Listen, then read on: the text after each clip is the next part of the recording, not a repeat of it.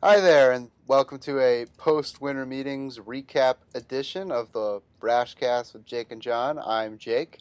And I'm John. So the winter meetings, as I said, we're recapping them so you can assume that they're over. Yes, they are. They ended on Wednesday. Today is Saturday. They ended on Wednesday with the Rule 5 draft, and we should be talking about Thursday. What day is today? Saturday. Okay. Got that part right. I was so close. I have no close. idea what days I'm in the midst of finals. All the days sort of blend together. But yes, I'm currently in a car driving from New York to Boston. So, right. If you hear car noises, that's it. Johnny's making those car noises with his mouth like Bobby McFerrin. I'm very good. He is. He's very talented. I was also in Police Academy. No, that would make you Michael Winslow. Except I'm McFerrin. Never mind.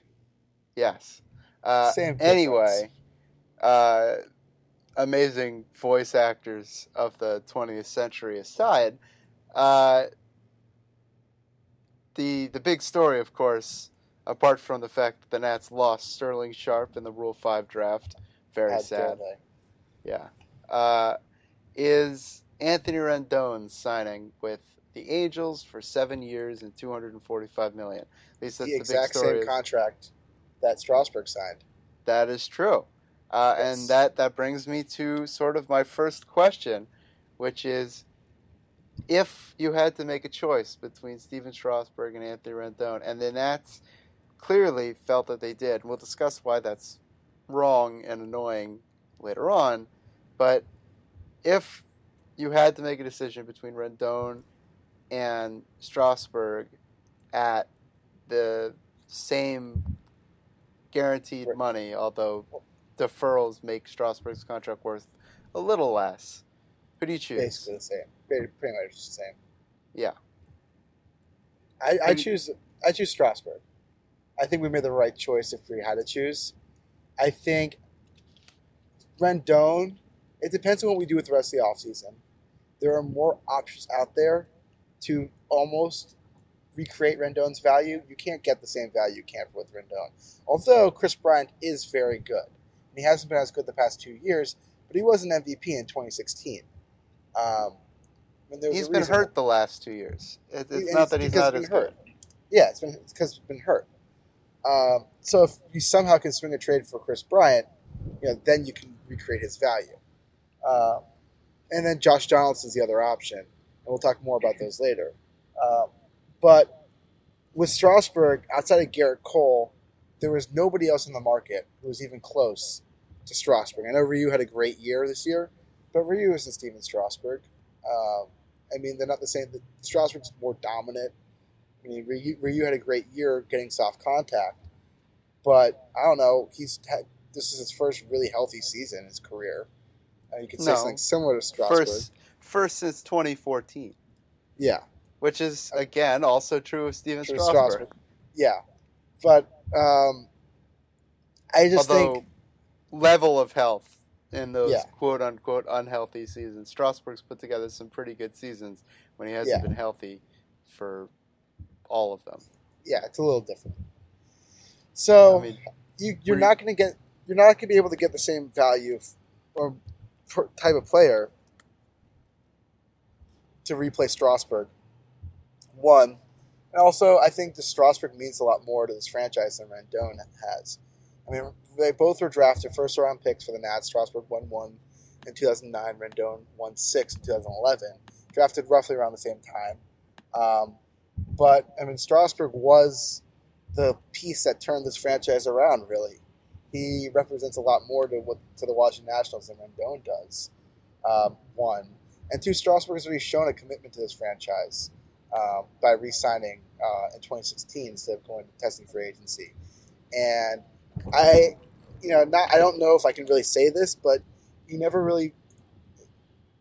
I can't really say this, but you feel like he didn't really have Rendon didn't have as much of a connection to the area. I know he did a lot of great work with the youth academy, and that's incredible and that's invaluable too. But I don't know. I feel like Strasburg really feels more part of this community and part of DC than Rendon did. Well, sure, but I don't really care about that. I mean, it's not. Saying It's about not what, it's not a major sticking point for me. Rendon is not a player. I know that there are going to be a lot of people that feel differently about this, but Rendon was not the type of player that, I mean, I don't know. You get emotionally attached to anyone who plays for your team for 7 years and puts up the kind of numbers that Rendon did. But I'm not. I would be much more upset if Strasburg left. Strasburg is sort of a face of franchise type of guy you put on the Mount Rushmore of your franchise, a guy who's, probably getting his number retired in D.C. Although, if Rendon had re-signed, he probably would have gotten his number retired here too. But Rendon, is a great player, and the other argument is that he may be not a better player than Strasburg. I think they're about equal talent-wise, and obviously the market agrees. Maybe, scarcity aside. But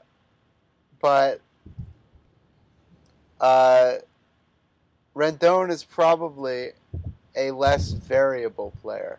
I think he's a more sure bet to age well and continue to put up the kind of production that he has over the past 3 years. For one thing, he's done it over the past 3 years. Strasburg, to be fair, has also put up 2 6-win seasons in the last 3 years. But in between those 6-win seasons, he had a season that was marred by injury and shoulder and neck problems and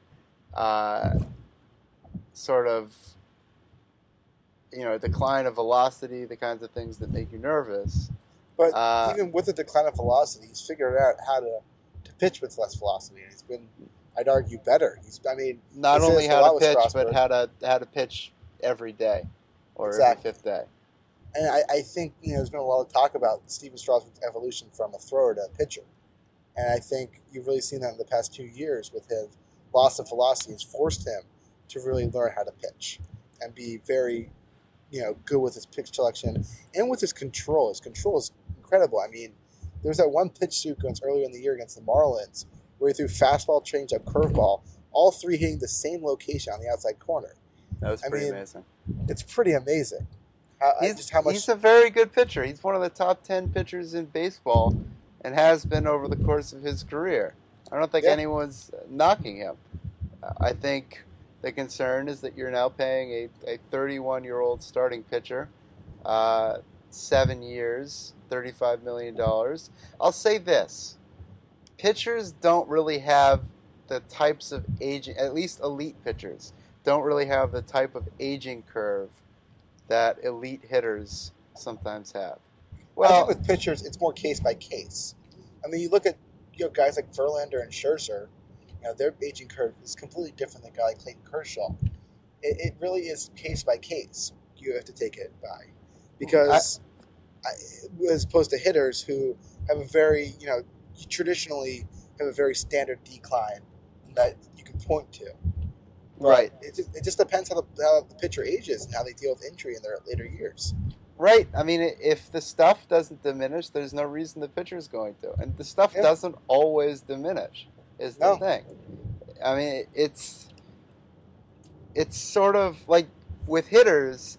Hitters have this skill set that's based entirely on hand-eye coordination and, bat-to-ball skills. And those are the types of things that age. They age better in some than in others, but your reaction time diminishes as you age. But with pitching, your strength goes well after your reaction time. And there's no reason why, unless you get hurt, your stuff doesn't have to diminish. And for some guys, it doesn't. But at the other hand, you risk injury far more so with a pitcher than you do with a hitter, which makes a $35 million a year commitment pretty terrifying. But this has always been the Nationals' MO, is spending on rotation and not on offense. This is how they've always operated. I mean, their biggest contracts are Scherzer, Corbin, and Strasburg right now. And then Strasburg twice. Yeah. Yeah, Scherzer, Strasburg 1, Strasburg 2, excuse me. Scherzer, Strasburg 1, and then Patrick Corbin. Yeah. It's how they've been able to build a franchise in the past, later half of the decade, since 2015, since they signed Scherzer. And before that, they kind of were just doing homegrown talent mixed with trading for Gio Gonzalez. Was how they built a team. It was a lot of, small deals. I guess, they used in the first half of the decade, it was really, between Adam LaRoche. The face of the franchise was the the offensive players, Bryce Harper and Ryan Zimmerman, but the core of those teams was starting pitching. 2012, the Nets had the hardest throwing rotation in baseball and also the best rotation ERA in baseball. Yeah. They had Steven Strasburg. Yeah, Steven Strasburg, and they traded for Gio, Jordan Zimmerman, Edwin Jackson. Right. And we've lost that now. This team's always been based on pitching, and now, as they've aged, they've tied their fortunes to aging starting pitching. Yes. And, that might not be a bad bet. If you're going to spend big, spending on aging starting pitching, I mean, you got to remember that young starting pitching is just as much of an injury risk as aging starting pitching. Yeah. Maybe a little less on an aggregate basis, but maybe more on an individual basis, because the best predictor of health is previous health. And you don't know if a young pitcher will stay healthy because they're young and they don't have the track record of staying healthy. Yeah. So it's a bet that they've made, that they've staked the entire franchise on, and so far it's worked pretty great. Yeah. They won the World Series, and they won it on the basis of their starting pitching. Literally, they did 4 starting pitchers and 2 relievers. Yeah, that's how it worked. Wait. You mentioned something there. That's won the World Series? Oh, that's true. We did mention it at the top of the show. In case you're listening, in case you've made it 12 minutes so far into this podcast and you're wondering if the Nationals won the 2019 World Series, they did. Oh my God! I know, it's pretty cool. I wasn't. I wasn't sure. Again, as I look down at my Washington, I feel like every time we record this, I'm always wearing my Washington Nationals World Series championship sweatshirt. I wear it 2 out of every 3 days, so the odds are that I'm probably wearing it. I'm not wearing it now, though. Well, I am. Very sad. As I also wear a Nats hat. So. Yep. That's one of the crappy things about seeing Rendon go, speaking of the World Series. I mean, the guy was huge to the 2019 World Series team, and it sucks that he's not going to be at Nats Park again until 2023. That's no fun. That doesn't give you really a chance to, the 2020 team is going to be different than the 2019 team, and they're keeping a lot of. I mean, they've kept Gomes, they've kept Kendrick, they've kept Strasburg now. I mean, they've kept a lot of the team so far. I mean, there's still talks of keeping a Struble, so we don't know. And there's still talks about keeping Daniel Hudson too. So maybe just outside of Rendon, this team might look fairly similar. Rendon and Parra. Outside of the team's best player, the team is going to look very similar. But, I mean, the Nats, at this point, without Rendon, and here's the truth, Johnny Key's saying that there are more replacements possible with Rendon than there are with Strasburg. I tend to disagree. I see it differently. Yes, Johnny's right that it's probably more important and more difficult to replace an ace starting pitcher, especially since position players are way more fungible than starting pitching. Like if you lose a star third baseman and then bring in a star center fielder in 2021, or right fielder or whatever, he'll remain nameless. Not that the Nats are, rumored or anything, but I'm just saying there is a star out there. That's true.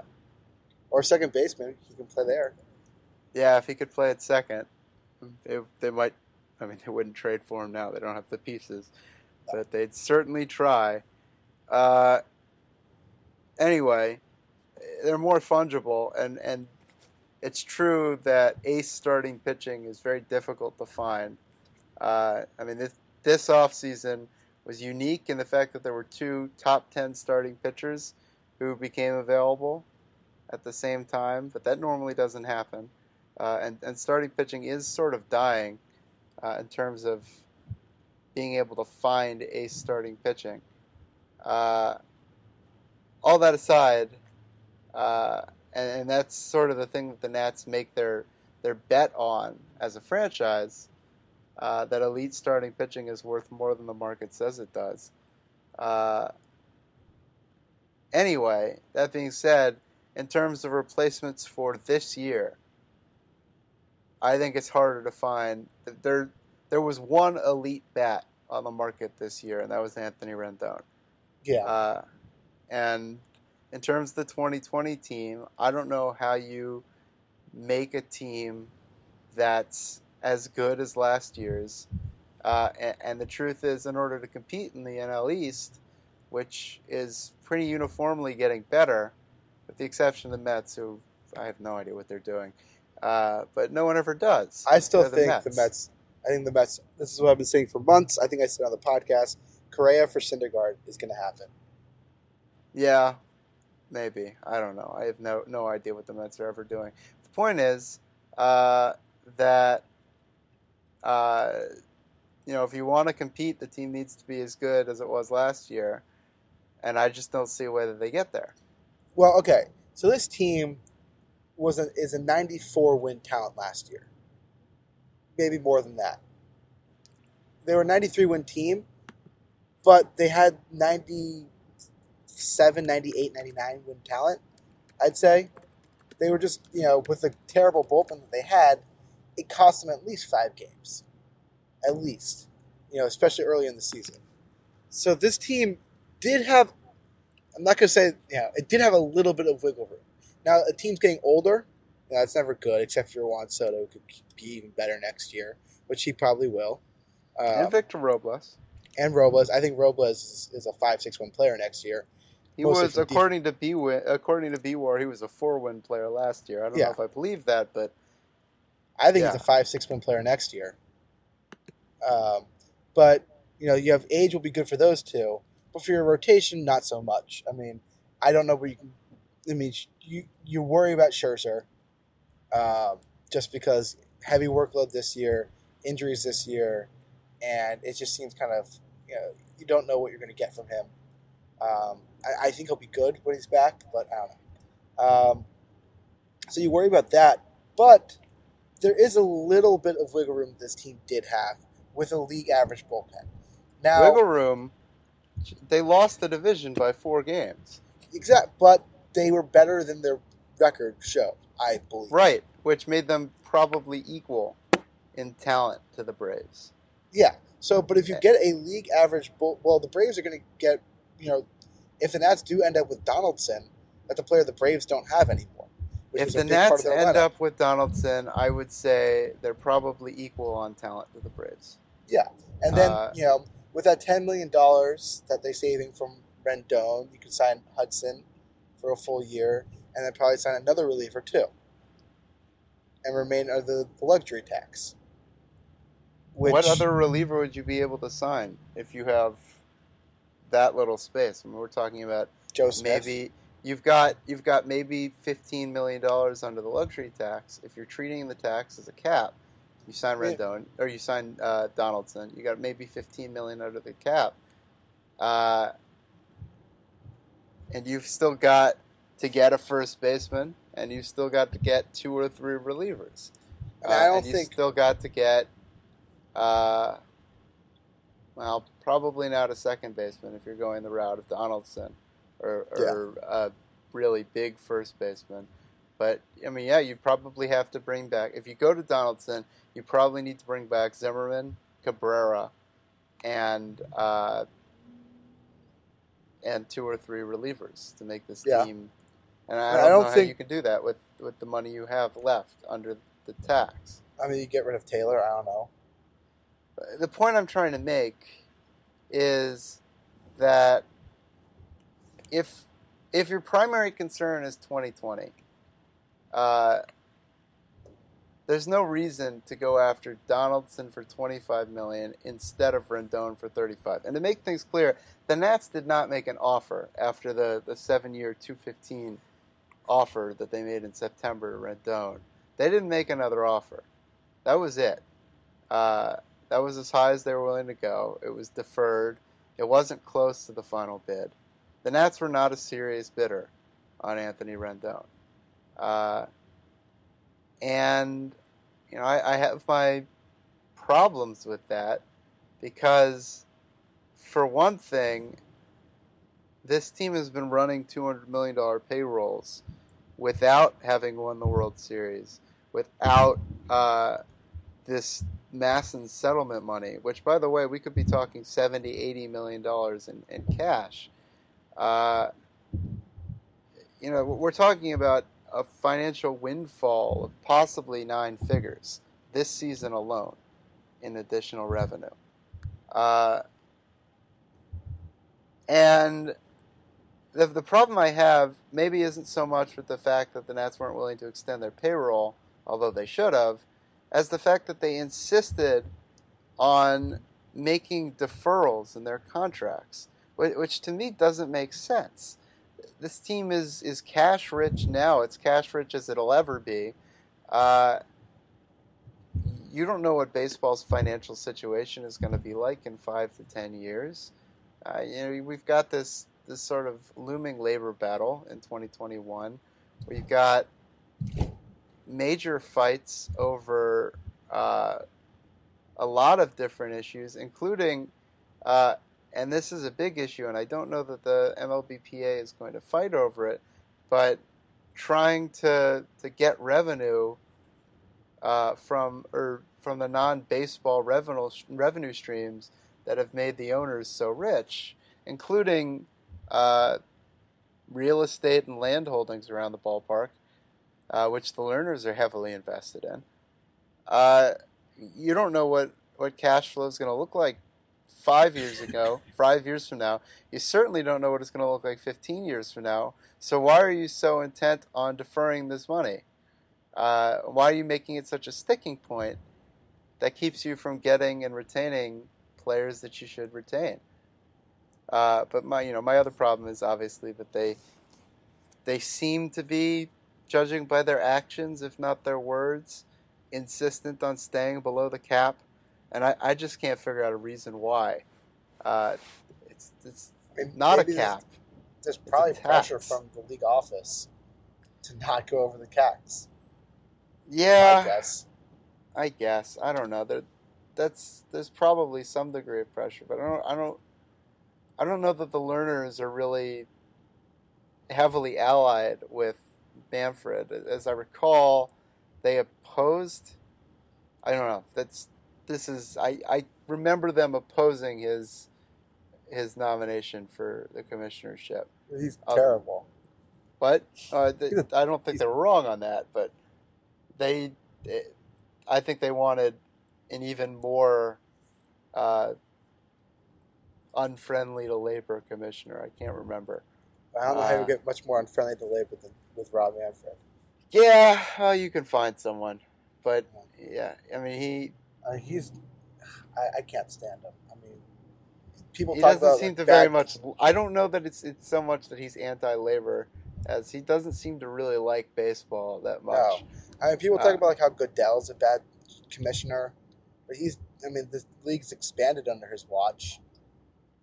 There's no commissioner like Manfred who continuously complains about the sport and wants to get rid of things that a lot of fans really like about the sport. Listen, that's relatable. I complain about baseball all the time. Yeah.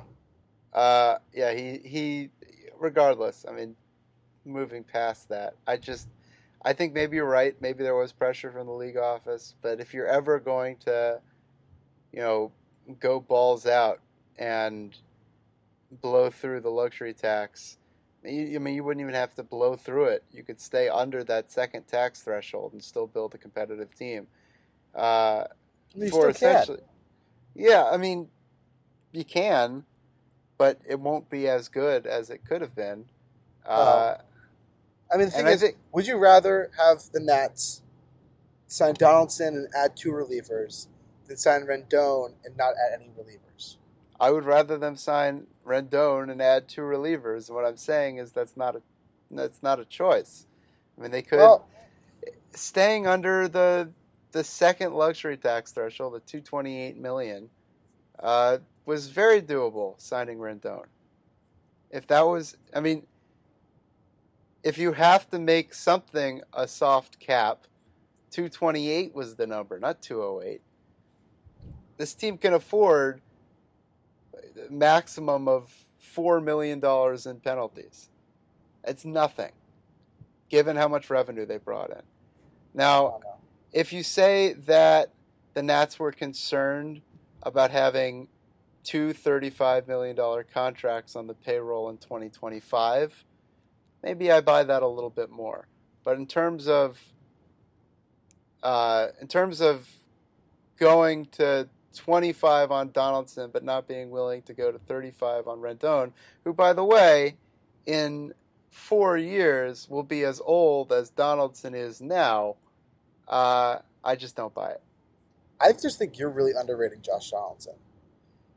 Josh Donaldson right now is a borderline Hall of Famer. I mean, he's not a borderline Hall of Famer. By the end of his career, enough. By the end of his career, he'll be a borderline Hall of Famer. No, I think. Yeah.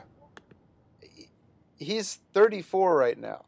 He's been great. I mean, he's been terrific, but the guy didn't have his first good season until age 27. It's pretty hard to make it to the Hall of Fame that way. I don't think he will, but he's been very, very good over the last decade and change, a half decade and change. That's true, but so is Anthony Rendon, and Anthony Rendon is 30 with much less of a recent injury history than Donaldson has. I know Rendon has his own injury problems. I think they get overstated. But it just... I mean, Donaldson played more games than Rendon this year. Yeah, Donaldson played 155 games. Donaldson was really great this year. I'm not disputing that. And there is a possibility that Donaldson plays just as well as Rendon in 2020.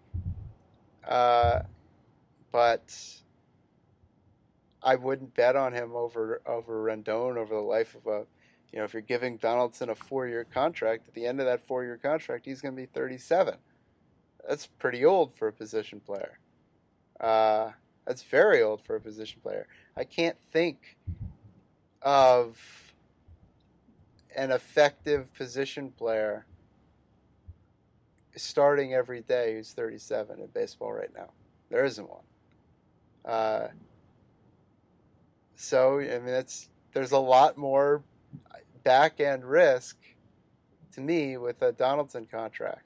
But there is obviously less risk in 2024 and 2025. And I think if you're talking about that being your concern, if you're the learners, I think it's dumb concern because who knows what life is going to look like in 2024 or 2025. Of course, you know, I am sort of talking out of both sides of my mouth. I said, don't worry about deferrals because you have the money now. But then also saying, you know, whatever.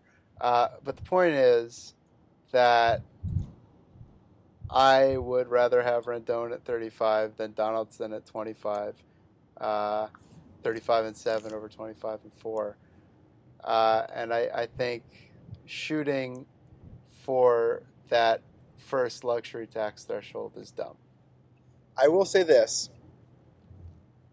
4-year contract, and I know I'm going to sound like a jackass doing this.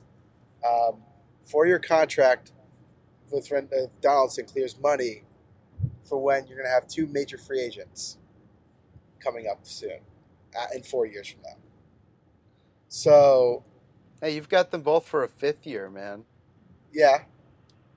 So they won't be free agents until 2020, the 2024-25 offseason.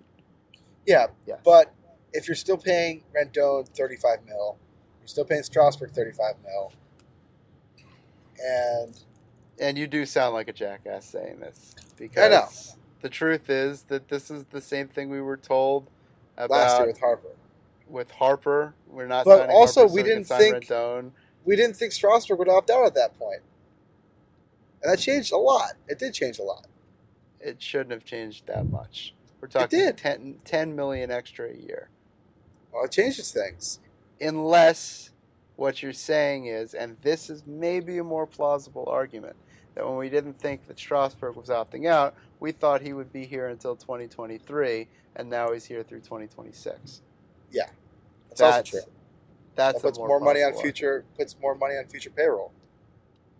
Yeah, but So I will say that I don't think that it's really all that great to be worrying about future payroll right now. You'll figure it out when you get there, just like you figured it out with Scherzer. Now that we're here, I mean, the difference is that Scherzer has been the player you paid for every single year of his contract. Yep. Which is pretty amazing. It's been more than that. It's been better than Yes. the contract. He's a beautiful man, Max Scherzer. Yes. So let's move on from the Nats real quick. Mm-hmm. I didn't even talk about the Angels, who are the recipients of Anthony Rendon and his good deeds. I mean, he's now playing with Mike Trout and Shohei Ohtani on Andrelton Simmons. I mean, you would think a team with Mike Trout and Anthony Rendon and Shohei Ohtani, all those guys, would be a playoff team, but I don't even think they're close with that, Cole. Nope, I would say they're about 15 to 20 games behind the Astros right now, which, Yeah. by the way, is better than the 37 games that they finished behind them this year. Good for them. But They're still not even close. I mean, good for them for trying. If they add, let's say they add Keuchel, let's say they add, they 35 they wanna, games, not 37, excuse me. Yeah. Just had to make sure. Sorry. Let's say they add were Keuchel. close. They want to get Kluber, which would be a huge get for them. They just have to completely add like 3 starting pitchers, which is why the Cole signing didn't make too much sense for them, because Cole was also that kind of guy where you add him and you're still not a playoff team with Cole. Well, whereas they've added Rendon, and they're still not a playoff team with But Rendon. Rendon fills a hole. Like, you need more in your rotation than you do with your lineup. Adding one person in your lineup makes your lineup a lot better than adding one person in your rotation. If that makes sense. Maybe. Well, it improves your chances of winning each individual game as opposed to 1 in every 5. But there's nothing that improves your chances of winning 1 in every 5 games more than a starting pitcher. Yes, but also you are improving or what considered is your strength is the core of your lineup. Then you can add one core to your strength a lot easier by adding Rendon than adding one ace and still having your rotation still be very much a weakness. Because it still would be a weakness even with Cole. That's true. But on the other hand, like we've been saying, and like the Nats have sort of predicated their entire organizational philosophy on, it's possible that elite starting pitching is more valuable than we give it credit for, and it's certainly more rare and harder to find than elite offensive talent. Yeah, but their team is built around offense. And their team also, they're probably not going to bid for Mookie Betts because they've got Upton. They've obviously got Mike Trout, and then next year, or possibly this year, we'll be seeing Joe Adele. Yeah. So that feels full. Yeah, I don't know. That's the scary thing about this team. You look at the Angels offensively. We're talking about a lineup that's pretty well stacked. They're playing Pujols, so they're still playing Pujols. They really probably shouldn't. Who would be a good fit for them at first would be C.J. Cron if they brought him back. Well, he's in Japan now. Not Cron. Sorry, I think it's Justin Bour. C.J. Cron is not in Japan. No, it's Justin Bour. Although he was cut again. Yes. But I mean, you look at their lineup. They've got David Fletcher and Tommy LaStella at second. I mean, if Stella can repeat what he did last year before getting hurt, that's another big bat, surprisingly. Right. But beyond that, they've got a hole at catcher. They've got Max Stassi. Yeah, I mean, they've got weird things that they're doing at first because they insist on keeping Pujols. Pujols playing. But they've got a DH of Shohei Ohtani, a third baseman, Anthony Rendon, a center fielder, Mike Trout, a left fielder, Justin Upton. These are all players who've gotten MVP votes in the past. They've all gotten MVP votes in the past. These are all phenomenal players. They've got a great lineup. Then you look at their rotation. We have Shohei's coming back. Shohei's coming back. Who knows how much he'll pitch. Yeah. Griffin Canning is a pretty decent prospect and a decent arm. Andrew Heaney put up some half-decent numbers last year, although he's been injured for a lot of his career. And you've got Dylan Bundy, who they added. And then, it's not competitive with the Houston Astros. And it's not competitive with the Rays. It's not competitive. I mean, they should be. I mean, they're probably playing for a wild card spot. And, yeah. I mean, it's not competitive with the Rays rotation. It's not competitive with. I mean, I'd say the A's definitely have a better rotation with Naya. And right. I mean, I don't even know. Last year. I don't know if they're even the 6th or 7th best team in the AL right now. I mean, maybe it's hard to say with It's hard to say with the Central. I mean, you probably put the Twins ahead of them. Right. So you look probably at the Twins. You say the Yankees. I wouldn't. I still think that that there's a reasonable chance that the Red Sox are better than they are. Yeah. I would say that in the West, you probably look at the Astros, obviously. You probably look at the the Athletics, excuse me. So I would say that, it's not a guarantee that they're a first division club next year, even with this offense. No. It's pretty remarkable. It is. And that's not to begrudge them for trying. No. Good for them. Good for them signing someone. But it's just that organization. I don't know. Don't know what it is with the Angels. But they have not been able to build a good team since they've had Mike Trout. Well, it's been pitching, which is another reason that you might prioritize Cole over Rendon. They seem to be able to find offense. They haven't found any pitching. And they found offense by signing people. It's not by signing people, by trading for them, not really developing anyone. Besides Trout. But, Upton they signed, Ohtani they signed, Simmons was a trade. But he's not like a huge offensive bat. I mean, he's better offensively in the past couple of years. They found useful offensive pieces last year in LaStella and Fletcher and Bryant Goodwin. What I'm saying is, Goodwin's in their outfield right now. Jeez. They seem to be decent enough at finding offense. The problem that they seem to have is finding starting pitching, which is why were I them, and if I was going to spend big, and they still might sign a big name starting pitcher. I think they have to. They're probably going to trade for one instead. Price. I don't know why, if you're the Indians, you're so motivated to move Corey Kluber coming off of a down year. Yeah. Right. I mean, you're selling low on a guy who was a year ago considered top 5 pitcher in baseball. If he wasn't hit with a line drive on his elbow. I mean, he was bad before then, but, it was a month. April. People have bad months. Exactly. I don't know. I don't know what they're thinking. But yeah, I think the Angels get Price. I think then they sign someone too. Yeah. I mean, they have to make moves, and they have to try. You can't have Mike Trout and not try. Yeah. Every time you've got a 10-win head start with one of the best players in baseball history, you can't just chuck a season. But especially since you've chucked so many. And Mike Trout has played 8 years and has 0 playoff wins. But I just, I think they're going to win 83 to 85 games next year. And it's going to be one of those things. Yep. But anyway, the other big news that we got in the winter meetings was Gerrit Cole signing. 9 years, $324 million. A lot of money. Yep. But you're not paying for it. Nope.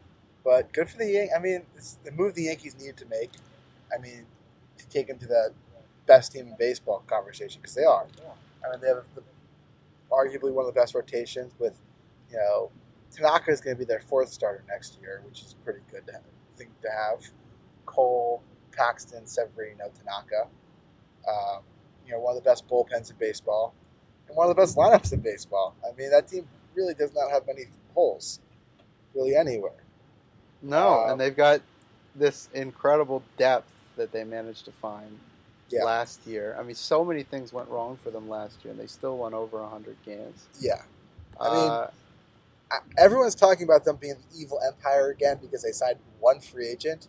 I don't buy it. I mean, they did very smart organizational building. I mean, by trading and finding hidden gems. And then because they did all of that stuff, they were able to sign a free agent. And this is like their only free agent they've signed in years. It's the first real major free agent they've signed this year. But I mean, in years. But I mean, they will still have a payroll next year of somewhere in the $240 million range. So it's not as though, it's not as though they're a small market team. No, but I mean, this is a very different Yankees team in terms of how they built their wins. I mean, they traded for Stanton, but I mean, for all intents and purposes, you had to have a big payroll to do it. So they basically bought Stanton's contract. Yeah, but they traded for Stanton. I mean, their core, Judge, Sanchez, was drafted and developed, or signed international free agent. And then Urshela was a minor league free agent. LeMahieu they got on the cheap, and he had a fantastic year last year.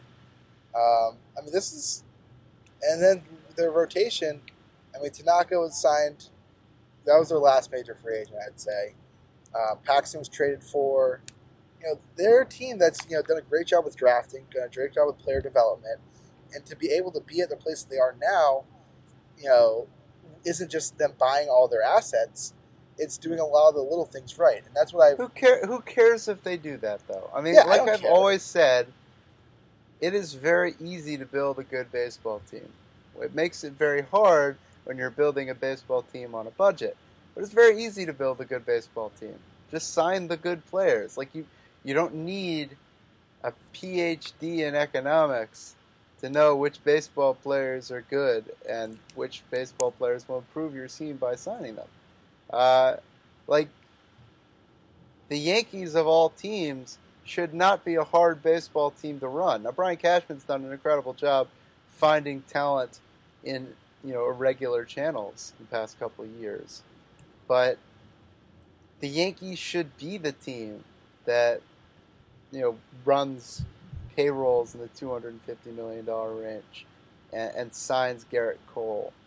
I mean, and the truth is that the playoffs are a crapshoot anyway. Maybe somewhat less so if you have elite starting pitching, but they're a crapshoot anyway. I mean, the dynasty that the Yankees ran in 96 through 2000 is not the kind of thing that would happen 1,000 times in 1,000 simulations, even given their talent.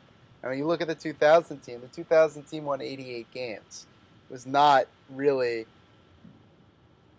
as good of a team as the 98 team that won 114.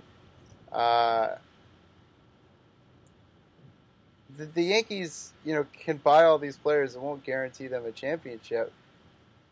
But to go out there, to use the resources that you have to put the best team you can on the table, that's what every team should be doing.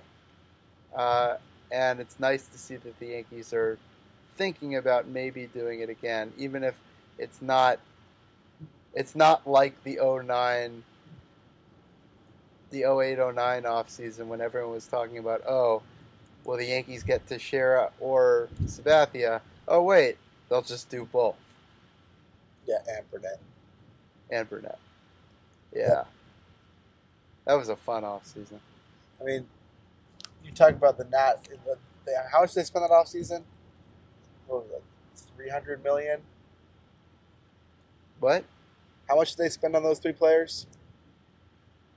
How much did who spend on what three The players? Yankees. On Burnett. The Yankees spent okay, let's see. They spent $161 million on Sabathia. They spent $82.5 million on Burnett, and they spent $180 million on Teixeira. So about what $400 million about for those three? Yeah, that's about right. I mean, the Nats would have had to spend $450 for Strasburg and Rendon. Okay, but they could have. They could, sure. They could have. That's a lot of money. Yeah, but I mean, it's also 10 years on. Baseball revenues have doubled in those 10 years. Yeah. I mean, I know that the Nats are not the Yankees. The Nats don't have. I mean, and this is the honest to God truth. The Nats are not. Sure, they've got the billionaire owners, etc. And like, you can want a megalomaniacal billionaire, the kind of billionaire who's insane enough to buy a baseball team. You can want them to spend like they're insane enough to buy a baseball team. But the Yankees or the Nats are not the Yankees in terms of operating income, in terms of revenue. I mean, the Yankees are one of the most profitable teams in sports. The Nats probably can't operate like the Yankees in that sense, where they can just run up, payrolls. And the Yankees could probably sustain a payroll in the $300 to $400 million range and still be plenty profitable. The Nats can't do that, and that's the truth. But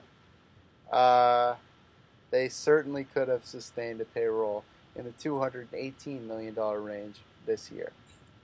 And that's all I'm saying. The thing is also, but it's not like they have a lot of money coming off the books next year or the year after. There's a lot of money tied up in a few players for a while. Yeah, but I don't feel like not signing Rendon makes them all that much more flexible in the future. I mean, if your goal is, if you're legitimately complaining about sustainability and, not wanting to become the 2012 Phillies, I just don't see how signing Donaldson instead of Rendon makes that fate any less likely. Well, I think that's all we have to talk about today. Yeah, I think so.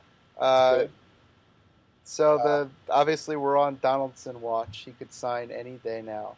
But yes, but we # Panda Watch. So he's not. Yes, he's not a panda. He's not the Kung Fu Panda. Although Pablo Sandoval did get married this offseason. Good. Congrats to Pablo Sandoval. Many blessings. We will probably not be back with another podcast if Donaldson signs. I think we've pretty much covered how we feel about it. Yes. I will be also out of the country. Johnny will be out of the country. I will be in the throes of finals. So if we need to do another podcast, it may not be Johnny. We may have to figure it out. Yes. Jacob, you might do a solo app. A solo? Yeah. God, can you imagine having to listen to my voice for 50 minutes? Yep. Terrible. All right. Well, I think that's it for the week. We'll be back probably around New Year's with a new episode. But until then, enjoy the holidays. Yeah, happy holidays. Merry Christmas. We're saying Merry Christmas again. Merry Straussmas. All right. Well, thanks so much.